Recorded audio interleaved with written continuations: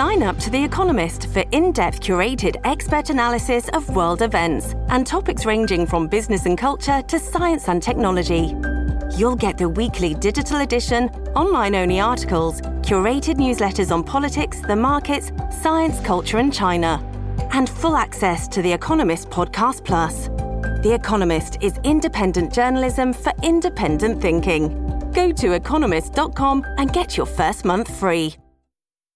This episode is brought to you by Shopify. Whether you're selling a little or a lot, Shopify helps you do your thing, however you cha-ching. From the launch your online shop stage, all the way to the we just hit 1 million orders stage. No matter what stage you're in, Shopify's there to help you grow. Sign up for a $1 per month trial period at shopify.com/special offer, all lowercase.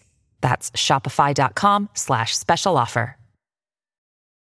Your brain needs support, and new Ollie Brainy Chews are a delightful way to take care of your cognitive health.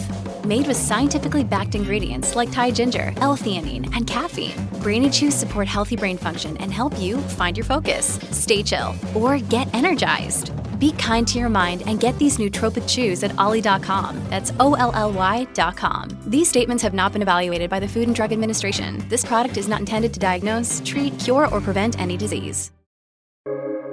Welcome to the New Books Network. I'm here today with Henrietta Harrison to talk about her new book, The Perils of Interpreting: The Extraordinary Lives of Two Translators Between Qing China and the British Empire. Henrietta, welcome to the podcast. Thank you very much for having me. It's exciting to be here. I'm glad.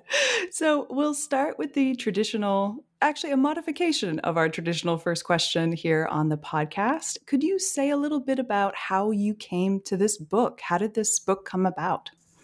So ever since I started working on China, I've been really interested in the province of Shanxi in northern China. And I wrote a book about a Confucian school teacher there.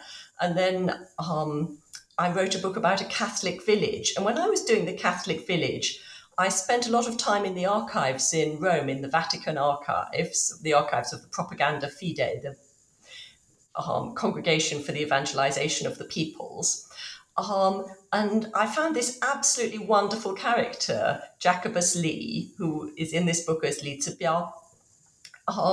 And I became fascinated by him, and I found his letters about being the interpreter for the McCartney embassy. And he was a priest in Shanxi, but I could not find any way in which he had ever been attached to the village I was studying. In fact, he'd never seemed to have visited the village at all. And I was struggling with this problem because I was longing to get him into the book.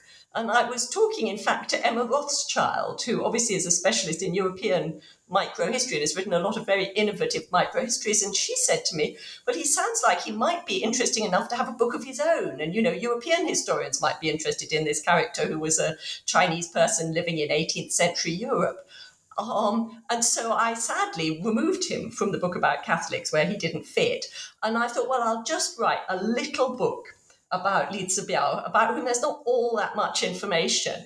And 10 years later, I was still working on Li Zibiao because once I started thinking about the McCartney embassy, everybody, and you start about interpreting for Lord McCartney, everybody asks you about George Thomas Staunton. That's what everybody knows, is this little English boy who went to the Qing court. And I thought, well, I'll add him in because he's cute. It'll be really nice to have such a charming, cute character in my book. And, I'm just an 11-year-old at the Qing court. It'll be amusing. And then I became more and more fascinated by George Thomas Staunton. Well, what had been a biography of Li Zibiao turned into a biography of him and George Thomas Staunton, and of the two people who were the interpreters of the McCartney embassy. And then the second half of Staunton's life, which was going to be one chapter, just grew and grew and grew, because he turned out to have a quite fascinating later life. So that's really how I came into this project. I love that George Thomas Staunton started out as a chapter about him as a boy, because in the book he really, as you said, he grew and grew and grew, and he really does take quite a substantial third of the book is really following him when he's no longer small and cute, when he's all grown up. But I'm very sorry that Li Zibiao was removed, and so very glad he got his own his own half of a book. So this book opens with, as you just sort of, hinted at there, one of the most famous moments in the history of China's encounter with the West, the meeting of George Macartney and the Qianlong Emperor. And as you say in the book, when we talk about this story, of which most of us are, many of us are quite familiar, the Qianlong Emperors really always dominated the scene and how we tell this story. But you in this book really reorientate us, forcing us to look instead at the interpreters. So for listeners who might not be so familiar, though, with the Macartney mission, I'm wondering if you can set the scene for us. Why is this mission so important? And why was it so important for you to reorientate us, to focus on these interpreters instead? Okay, so the Macartney mission is very commonly regarded as the beginning of Sino-British relations. That's just a very classic vision of China's history, that the British, inspired by the Industrial Revolution and discoveries, set off to bring an embassy to China, to this unexplored land, and they have to go there to do this. And then that embassy fails, and they try again in the Amherst Embassy in 1816, and that fails too. And thus, it's only when Britain is denied formal diplomatic relations through these embassies that Britain enters the Opium War and is kind of compelled to go to war with China in the 1830s. And that story clearly starts life as a self-justificatory story about Britain and what it's doing. However, it then gets picked up by revolutionaries in China who use it as a critique of the Qing. They look at the Qianlong Emperor and think that he entirely failed to recognize that the Industrial Revolution and the potential of British imperialism, and he just did not understand all this, and thus he foolishly rejected the British embassy and modern diplomatic relations, and behold, 100 years later, we have the fall of the Qing dynasty, or the gradual collapse of his dynasty. So that story is, it has never seemed to me a particularly convincing story, but I never thought about it very much. One can easily see the political drive of this story. But once I started to actually read the archives of the embassy, I found that really this wasn't what was going on at all. For one thing, the archives were published twice, and a small selection which really fit with this story was published in the 1920s. Then in the 1990s, a big set of archives, which is what the archives that a lot of this book is based on, were published by around the Macartney Embassy by the number 1 archives in Beijing. And once you look at those, you see that the Qianlong Emperor is extremely concerned about potential British military threat. You see that the Kowtow issue is nothing like as important as it appears to be. In fact, after a certain point in the embassy, it's not discussed at all. So it turned out that the classic story that Lord Macartney comes and that the emperor, he refuses the proper rituals for China and that the emperor therefore refuses to respond and therefore the Qing dynasty fails to appreciate Britain's industrial power and imperial might.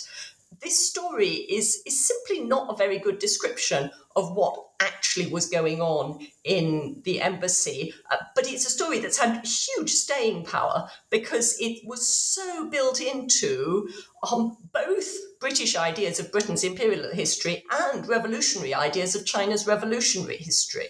So I think it was really ripe for some reconception in terms of what was actually going on. No, absolutely. And who better, I suppose, then to to give you an insight into what was going on than those doing the interpreting, those who are really involved with what was going on. Yes, and so obviously when you're in the interpreting, you've got the real people. So and what they actually think is happening at the time, and you also start to think about who they are speaking to. So Song Yun, for example, becomes a major player. Song Yun, who is hardly in existing narratives of the McCartney embassy, but is the person who speaks most to McCartney, and who has just come down at the time of the embassy from the Russian border, where he's been negotiating the addendum to the Second Commercial Treaty of Kyakhta with the Russians. So we're not in a world where the Qing don't at all understand negotiating with Western powers. They do it, and Song Yun has been doing it, and he then comes down, and we don't know why, because there's a lot that we're not hearing about this story, but he's the one who's dealing with the British. And actually, it's from reading the Chinese archives very closely with all the British archives that you can work out who the British are talking about. And once you can work out who the British are talking about, you can then feed that back to the Chinese writings of the people concerned. And Song Yun was quite prolific. As someone who works on Manchus, the Manchus and Manchu language writing, thank you for mentioning Song Yun. He's quite known in my circles, but as you say, not so much in terms of the McCartney mission. So thinking about the people who are involved, the people who are really there. Yes, sorry. No, go ahead. So I just clearly have come into that we, and then this whole book is in fact then about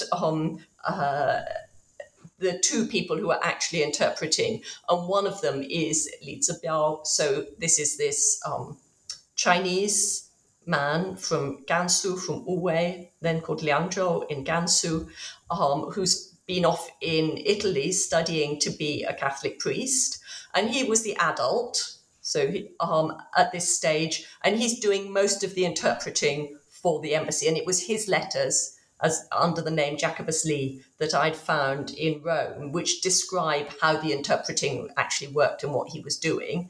And then, of course, there's the small child, George Thomas Staunton, who's tremendously famous because his father wrote the standard account of the embassy and really played up his son's role because he was trying to get him a job at the time, working a very, very well-paid job working for the East India Company. So we've got these two interpreters, and they're the people who the story turns around.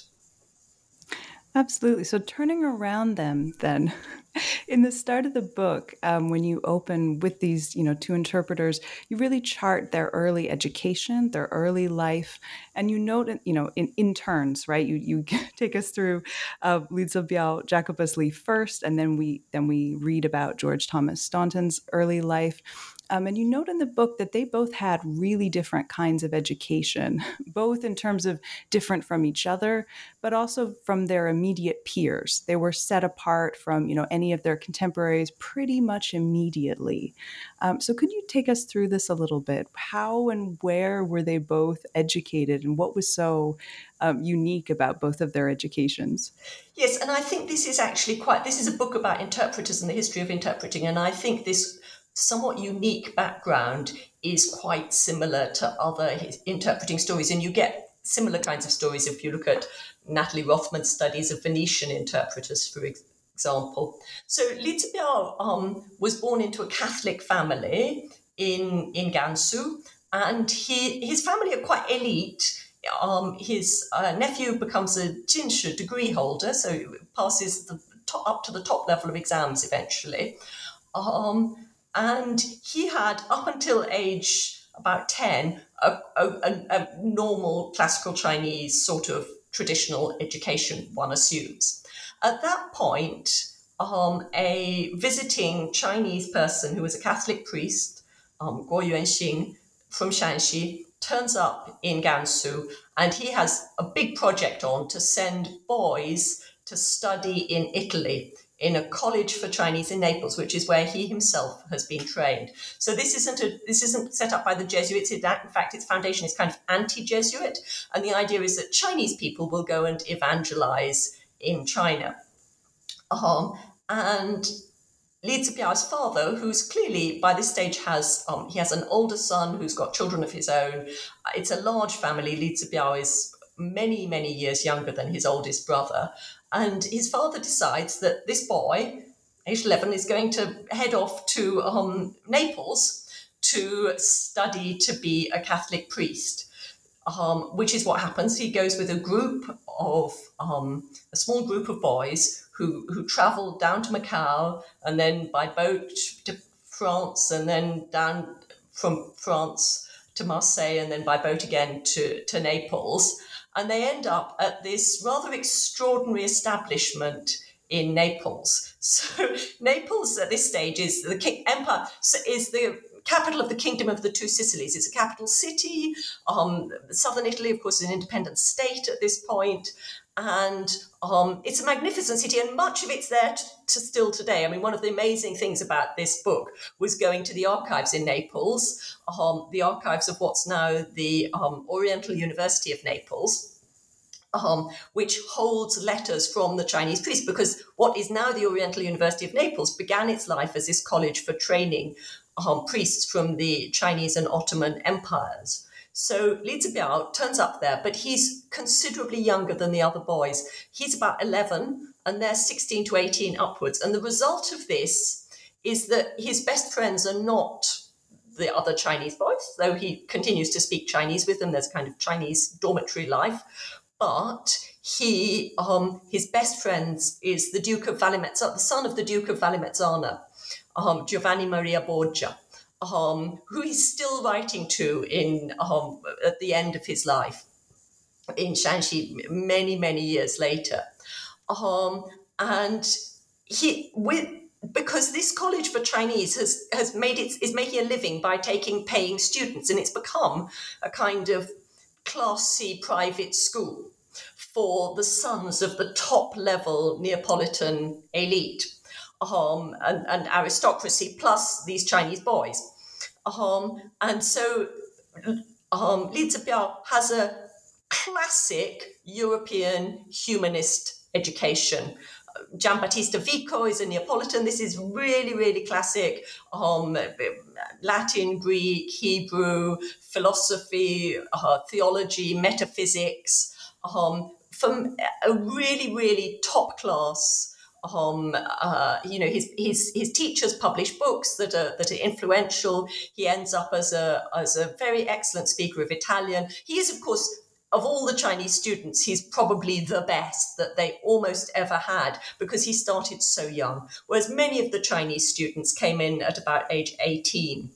And in fact, those older students, who often also came from elite backgrounds, because social class mattered a lot in Naples, and the people recruiting students for the college in China knew that, and so they tried to avoid sending people from poor backgrounds. So you get some quite highly educated boys from Beijing and from Fujian, and those boys do the Chinese teaching. Initially, they've had Chinese teachers, professional Chinese teacher.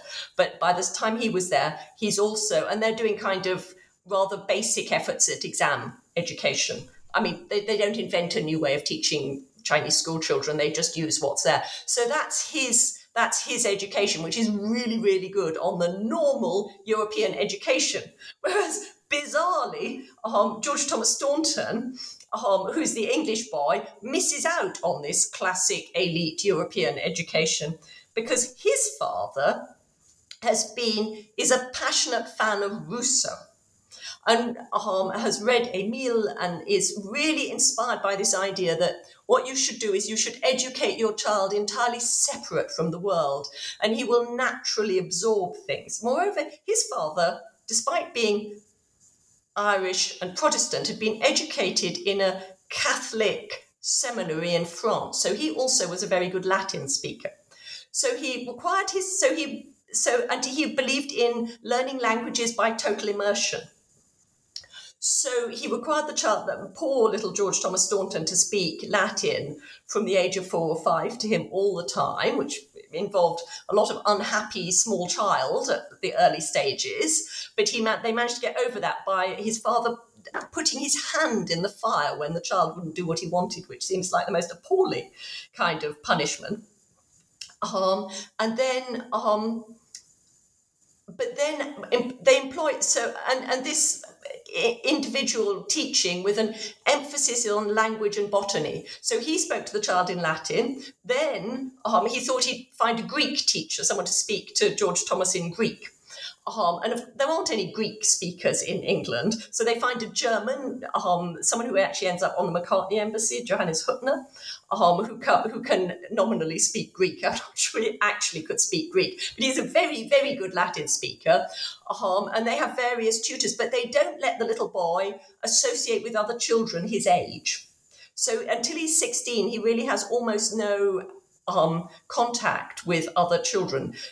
And he doesn't go to school. He does spend some time with there are probably financial reasons for this as well. There was a period where his father didn't have very much money for paying for schooling. So he does spend some time. He's fortunate to have a wonderful summer holiday one year with his cousins, where they all do chemistry and Latin and Greek. And his great passion is mathematics. He really enjoyed mathematics, and he's just studying on his own. So then when the McCartney embassy is started, his father thinks, yes, right, my boy is going to learn Chinese. He is going to be able to do this and become an interpreter for Chinese. And so he starts to have him have Chinese lessons. Well, actually, many of the British think they'd like to learn some Chinese from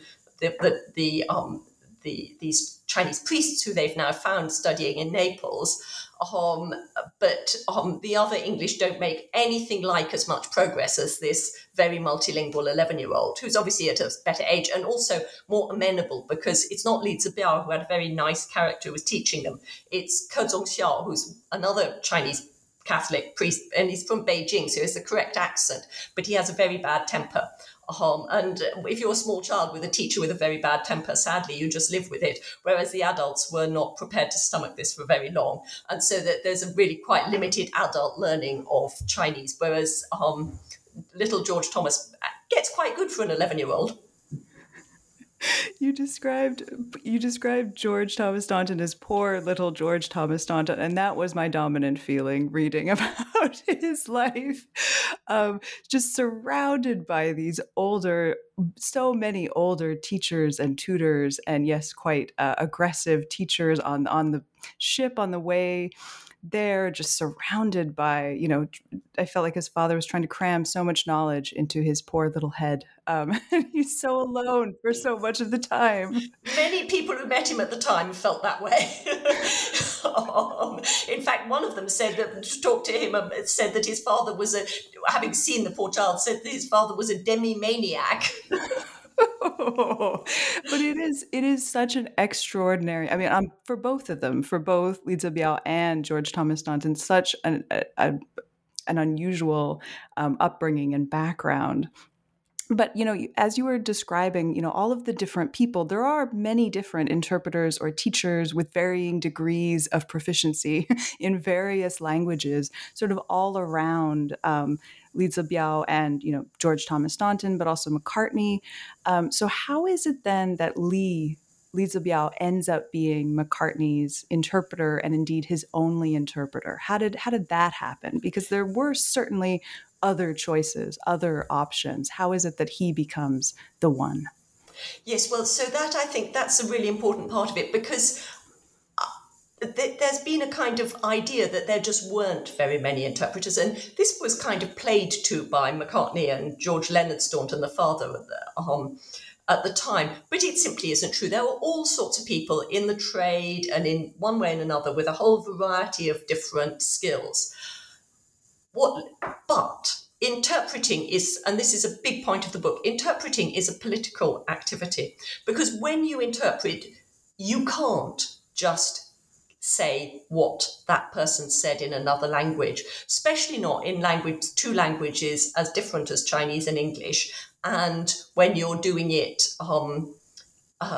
consecutively. So you're listening to a usually quite lengthy chunk of speech, and then putting that into another language. So the interpreter is always making decisions, always having an impact on what is said. And indeed, most people who've practiced it, I did quite a lot of interviewing of interpreters for this project, and almost everybody says that unless you prepare the text in advance, you're not going to get everything. You're going to miss a significant amount. And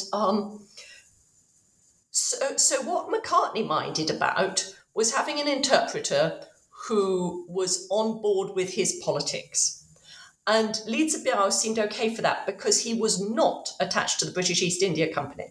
And I think one of the problems with how we've looked at the McCartney Embassy is we've tended to see the McCartney Embassy as the British versus the Chinese. And what we've failed to appreciate is the British didn't agree when they were at home. There were all sorts of different interests and agendas, and this is true of politics more broadly. In fact, when I was researching for the embassy, somebody told me that this is Mrs. Thatcher had in fact refused to have the Foreign Office interpret for her with Russia because she felt they had an agenda. So there's this kind of attitude is really present in the book and in these events where McCartney does not want the British East India Company with their agenda interpreting for him because he is representing the British government who are trying to get control over this mammoth, incredibly powerful, horrendously corrupt, in their view, corporation.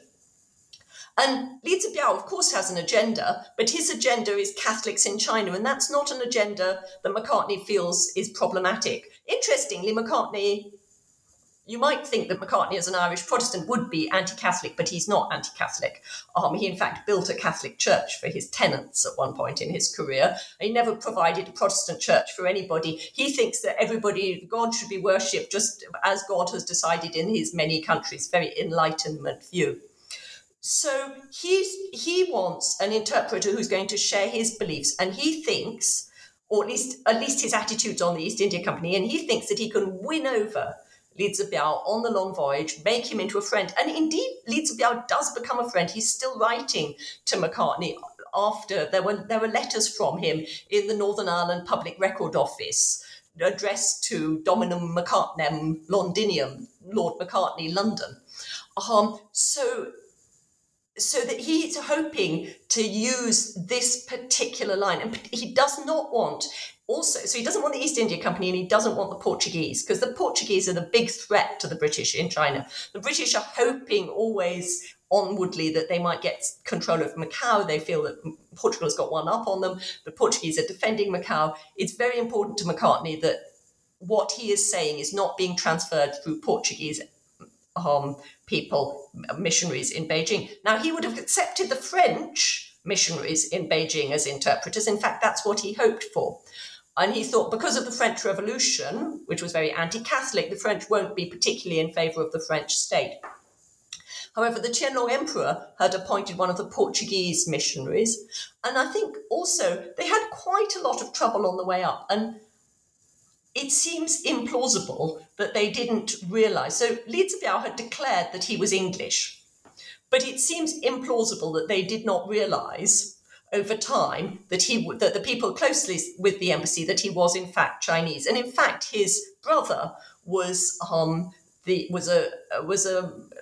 Qing general subordinate to a deputy general, a major general, subordinate to Fu Kang'an, one of the leading Manchu politicians. So it seems implausible that there is no realization that this guy is Chinese. And in fact, Li Zibiao does say they knew I was Chinese, but they let him go ahead. And they, in the end, seem to have decided that so ultimately, the Qing didn't give the McCartney embassy almost anything they asked for, but they did let them have Li as interpreter. And I think they felt that Li was quite sufficiently under their control. And playing for them too. And indeed, that's kind of Li's own perspective, which is that McCartney is being very difficult and that the Chinese are being very reasonable and generous to him. So you've taken us beautifully, from from Europe through the long voyage, through Macau, and then up to Beijing, right? And your description of all of the other options they had, in some ways we see some of these various options on this long journey as they're sort of getting there. And as McCartney is making a friend of Li Zibiao, bringing him onto his own side. And this sort of takes us into the middle of the book then, where we spend quite a few chapters on the mission itself, and where we really see some of what you just hinted at really come to bear. In particular, the point that you beautifully made, interpreting is a political activity. And we see, when you discuss the mission, we see how Li is viewing his own task as an interpreter. And you point out, for example, that he's really taking on the role of mediation. You point out that in pursuit of mediating, Li had no qualms about stating the precise opposite to McCartney's opinions in an effort to come to an agreement. And he also seems to have had no qualms, at least initially, in trying to further some of his own causes, particularly around, persuading the Qianlong emperor to allow Christians within China to live peacefully. So there's a lot going on with the mission and in this part of the book. But could you just sort of explain, the kind of interpreting that we see Li doing? What is he doing? So he describes. So my feeling is that and my interpretation is that it changes a bit. So he starts off. He initially has hoped that he's going to be, and he's been told by McCartney that he's going to be a secret interpreter. He's just going to stand by McCartney's side and understand and explain to McCartney. And it rapidly becomes obvious that that's not going to be possible.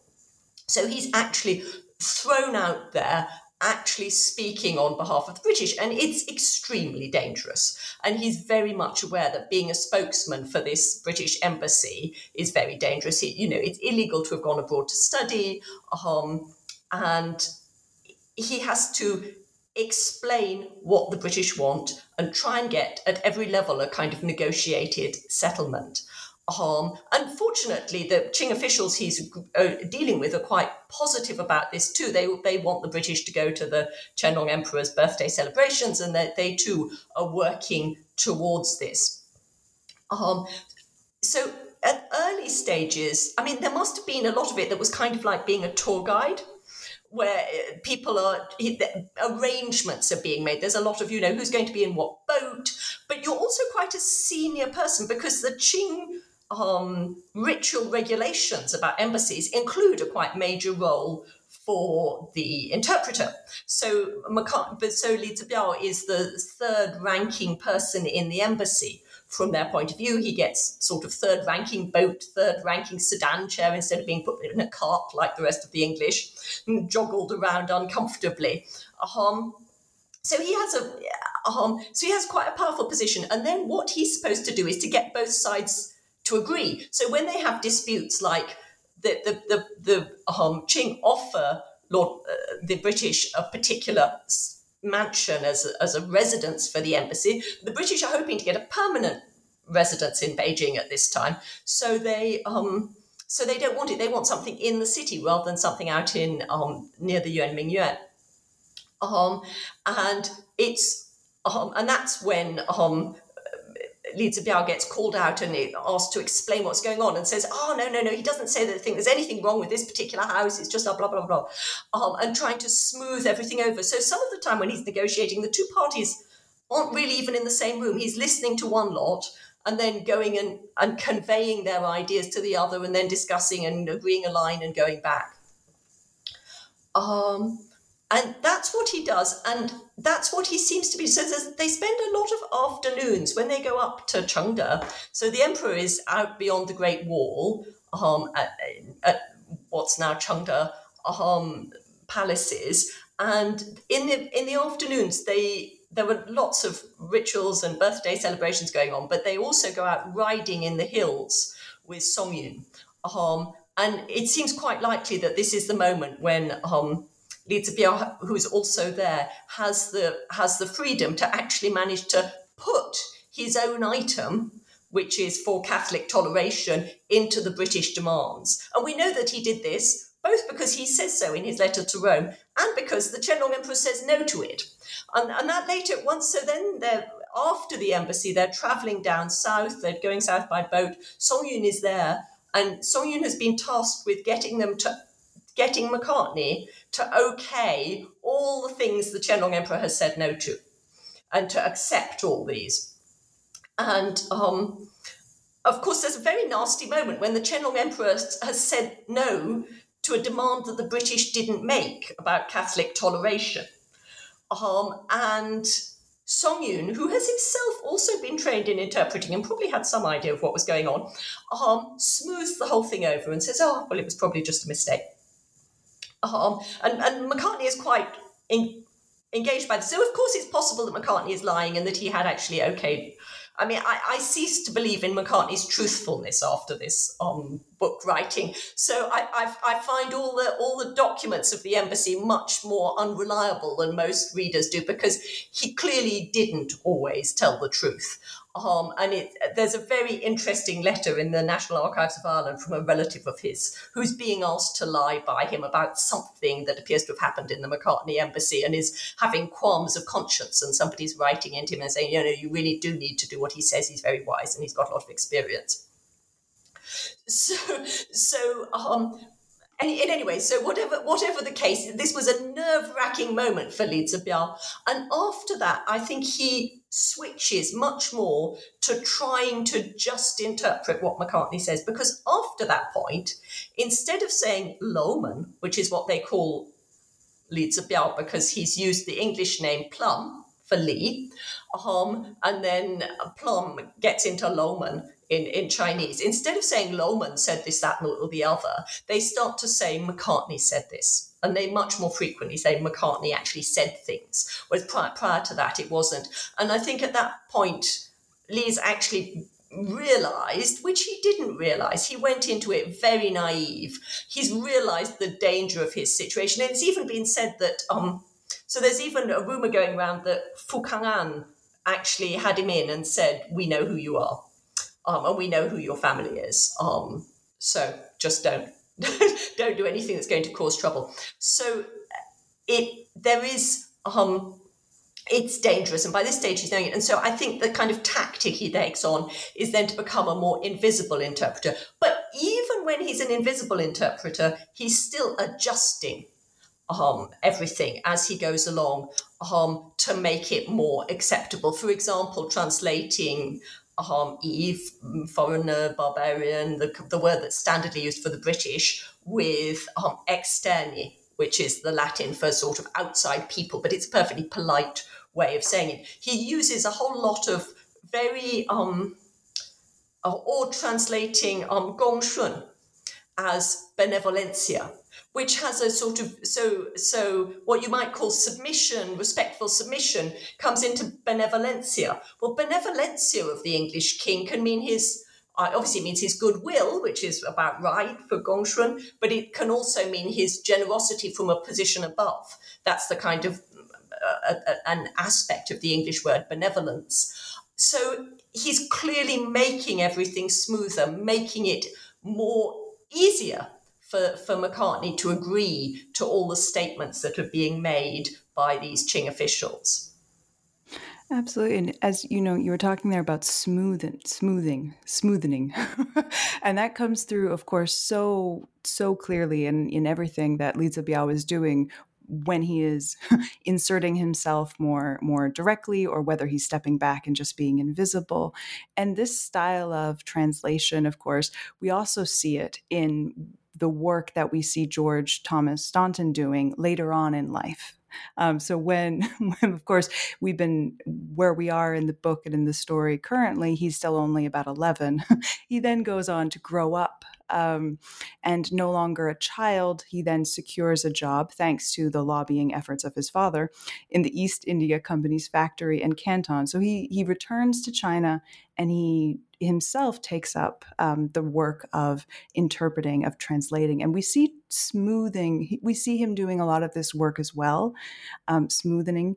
But at this point in the story, we do have a different style of translation, which comes about from the pen and the work of Robert Morrison. So here we have sort of yet another, different style of translation that comes into play. So I wonder if you could take us through some of the differences here that we see between Staunton's own style of translation and that of Morrison, that of, the style that starts to take off.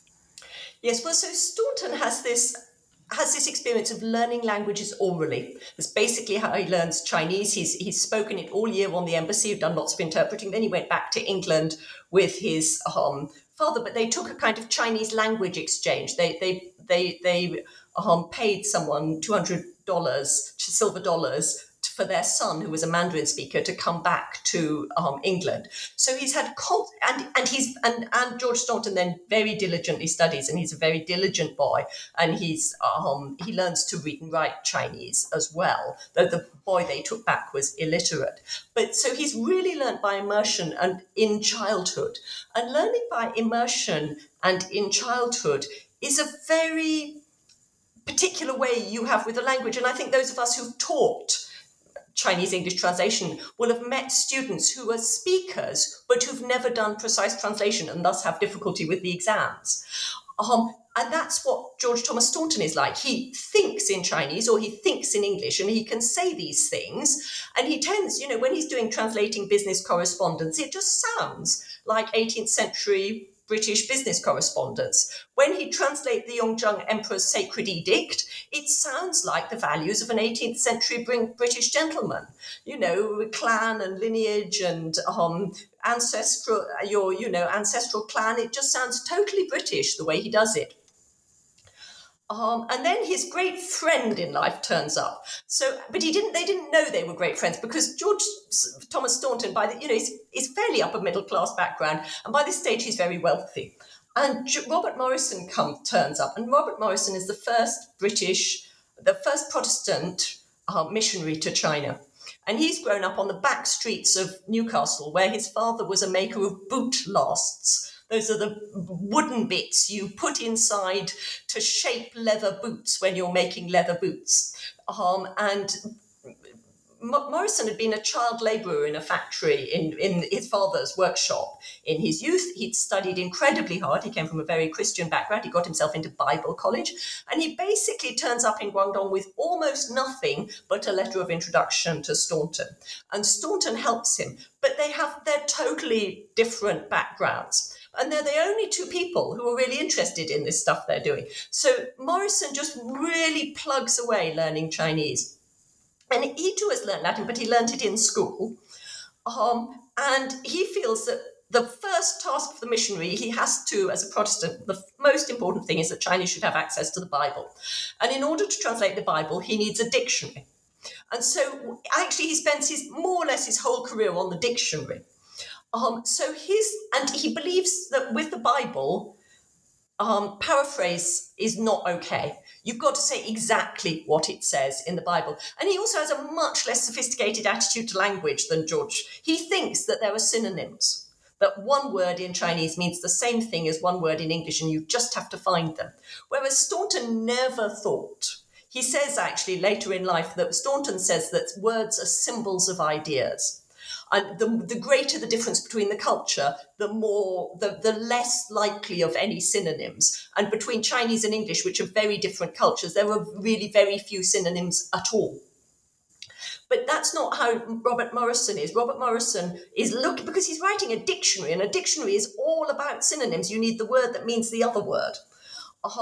And so it's searching for synonyms. But they're the only two people who are interested in this at all. And moreover, Staunton was never very good at having friends. So he's had this very odd childhood. And actually, he and Robert Morrison do actually really, really get on. They only admit it many years later when Staunton's retired and is in England, and presents him with the most spectacularly vulgar silver gilt inkstand engraved from your affectionate friend. And Morrison is completely completely overwhelmed. And his thank you letter to Staunton is published by his wife in her memoirs of him as a sort of this important thing, that she actually had this affectionate relationship with Staunton, who was of such a different social class, and he himself was so humble. And he says this in the thank you letter. So it was a complicated relationship, but they were working together. They were each other's probably closest lifelong friends who were not actually relatives. And so Staunton, but their translation style is really different. So Staunton makes the Chinese sound like British people of the day, and Morrison makes the Chinese people sound absolutely bizarre, basically, because he is going word for word through the Chinese. So I forget the exact details, but at one point he translates Zhonghua, which is kind of China, and that's what Staunton would have written, Middle Flowery Kingdom.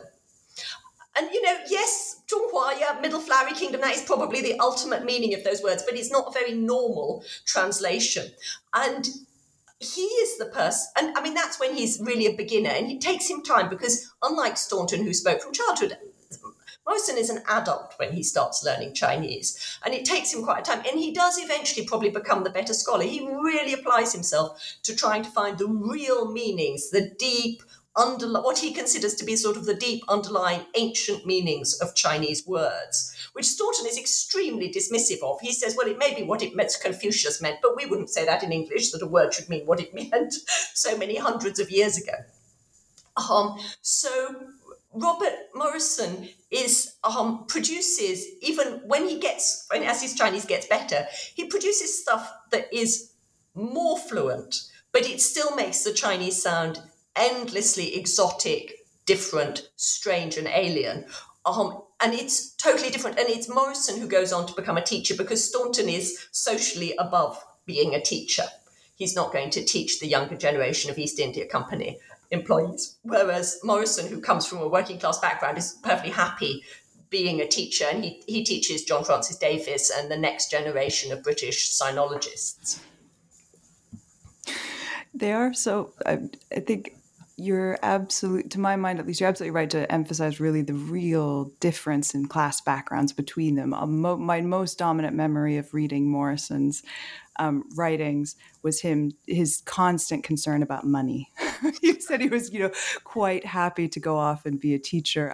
He was just happy for a paycheck. Is my most dominant memory of him. Just continual concern about money and finances and where's the money going to come from. And much of it came from Staunton. So Staunton then manipulated the East India Company Canton factory into backing. For example, they paid for the Malacca school that Morrison sets up. The fascinating connections there. And as we're sort of, with all these fascinating connections and the very different, styles of translation and changing styles of translation driven by so much more than just the language, there's a lot going on in this latter part of the book. To return to Li Zibiao just for a second, we see him go into hiding and have a relatively successful career as a missionary. We see George Thomas Staunton, he returns to China as part of the Amherst mission. Then we follow his mixed political career, if I can call it that. And finally, the book takes us to the Opium War. And this is another one of those, very key moments in our telling of Chinese history.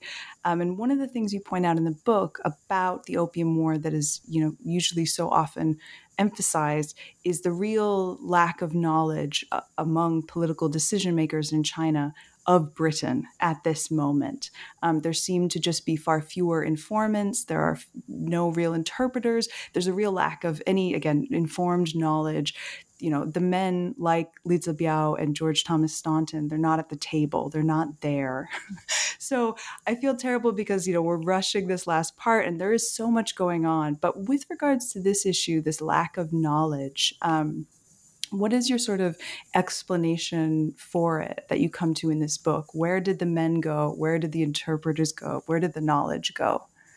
Well, so this takes us back a bit because it seems to me that it became simply too dangerous. That as British imperial power in India expanded, the threat to the South China coast expanded, part of the Qing response was to try and get a grip on all the intermediaries, that Qing officials would have total control over what was going on. And that made it spectacularly difficult to be the kind of people who were living like Li Zibiao, like George Thomas Staunton, in between these two cultures. And because it also has an overflow effect on Catholicism.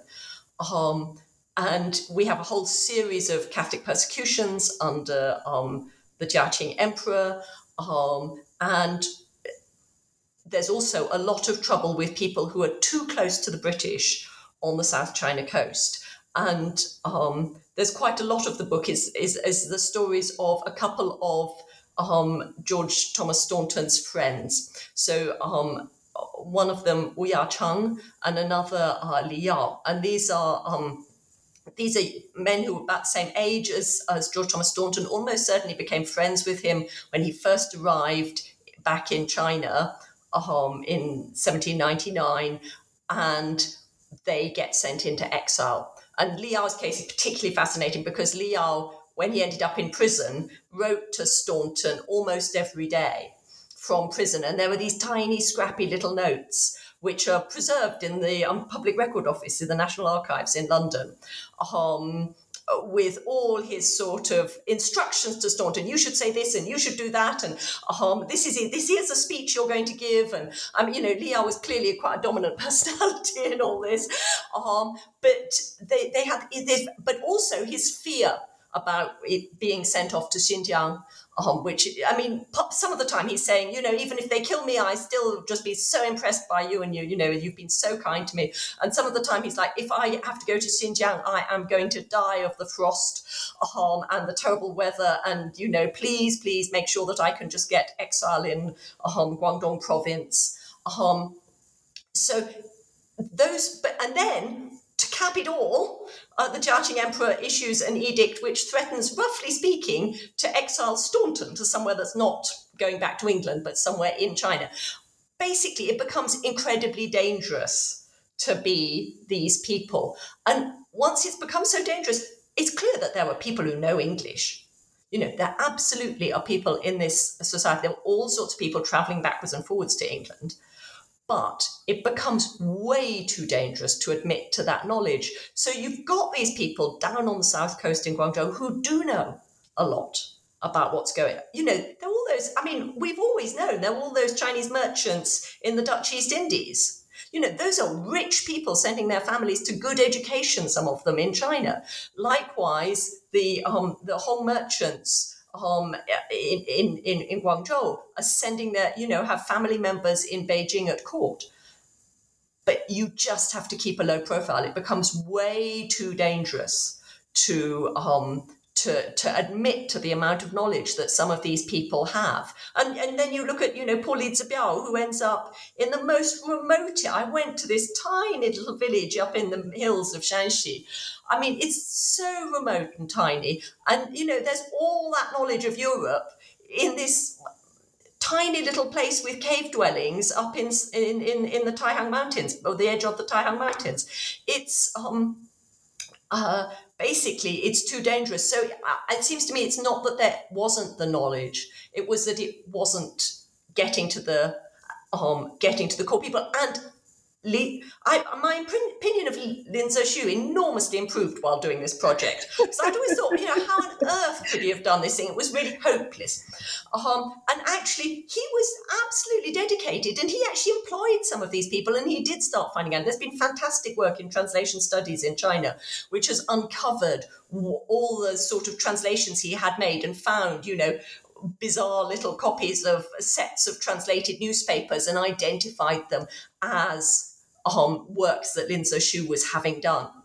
So there's super, super work on him. So that part of the book isn't really my own research, but I think it's really important to end up with that moment where it says Lin Zexu was really, really keen to know, but that knowledge had been, I think, quite heavily oral, certainly restricted to Manchus in Beijing, been very difficult for ordinary Han Chinese to have a good knowledge of that. And those that did have it were too frightened, and rightly too frightened, to become involved with the state. Absolutely. As you put in the book, I think you make this point really beautifully at the end. Knowledge is not simply something that spreads and increases. It is possible to lose knowledge. It's also possible to make knowledge so dangerous, as you just laid out.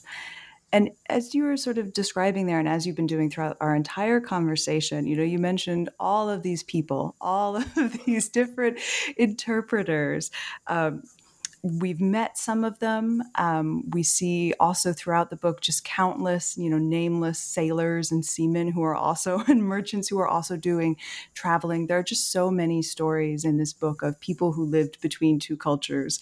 Of course, Li Zibiao and George Thomas Staunton, but so many others. So as we're coming right to the end of our conversation here, I wonder, Henrietta, if you would highlight maybe one other figure, one other individual that you want to mention for listeners. There are so many in the book, but is there one you want to single out that listeners and maybe would-be readers can look out for when they do turn to the book? Well, I've been particularly thinking recently about someone who was He Zhi, or Ho Chi, because I met his descendants this weekend, who came to Oxford with a wonderful photo of him. So He Zhi is one of these young men about the same generation as Staunton. Almost certainly someone Staunton knew in when he first arrived in Guangzhou, and he. At this period in the 1820s, he in fact decamps to England. We don't quite know why, but he ends up as the farm manager of Elphinstone, who's one of the other East India Company merchants, and he inherits that farm when Elphinstone dies and has himself buried in two matching tombstones alongside John Elphinstone. He goes from being a Chinese comprador Maiban sort of type to being an English gentleman.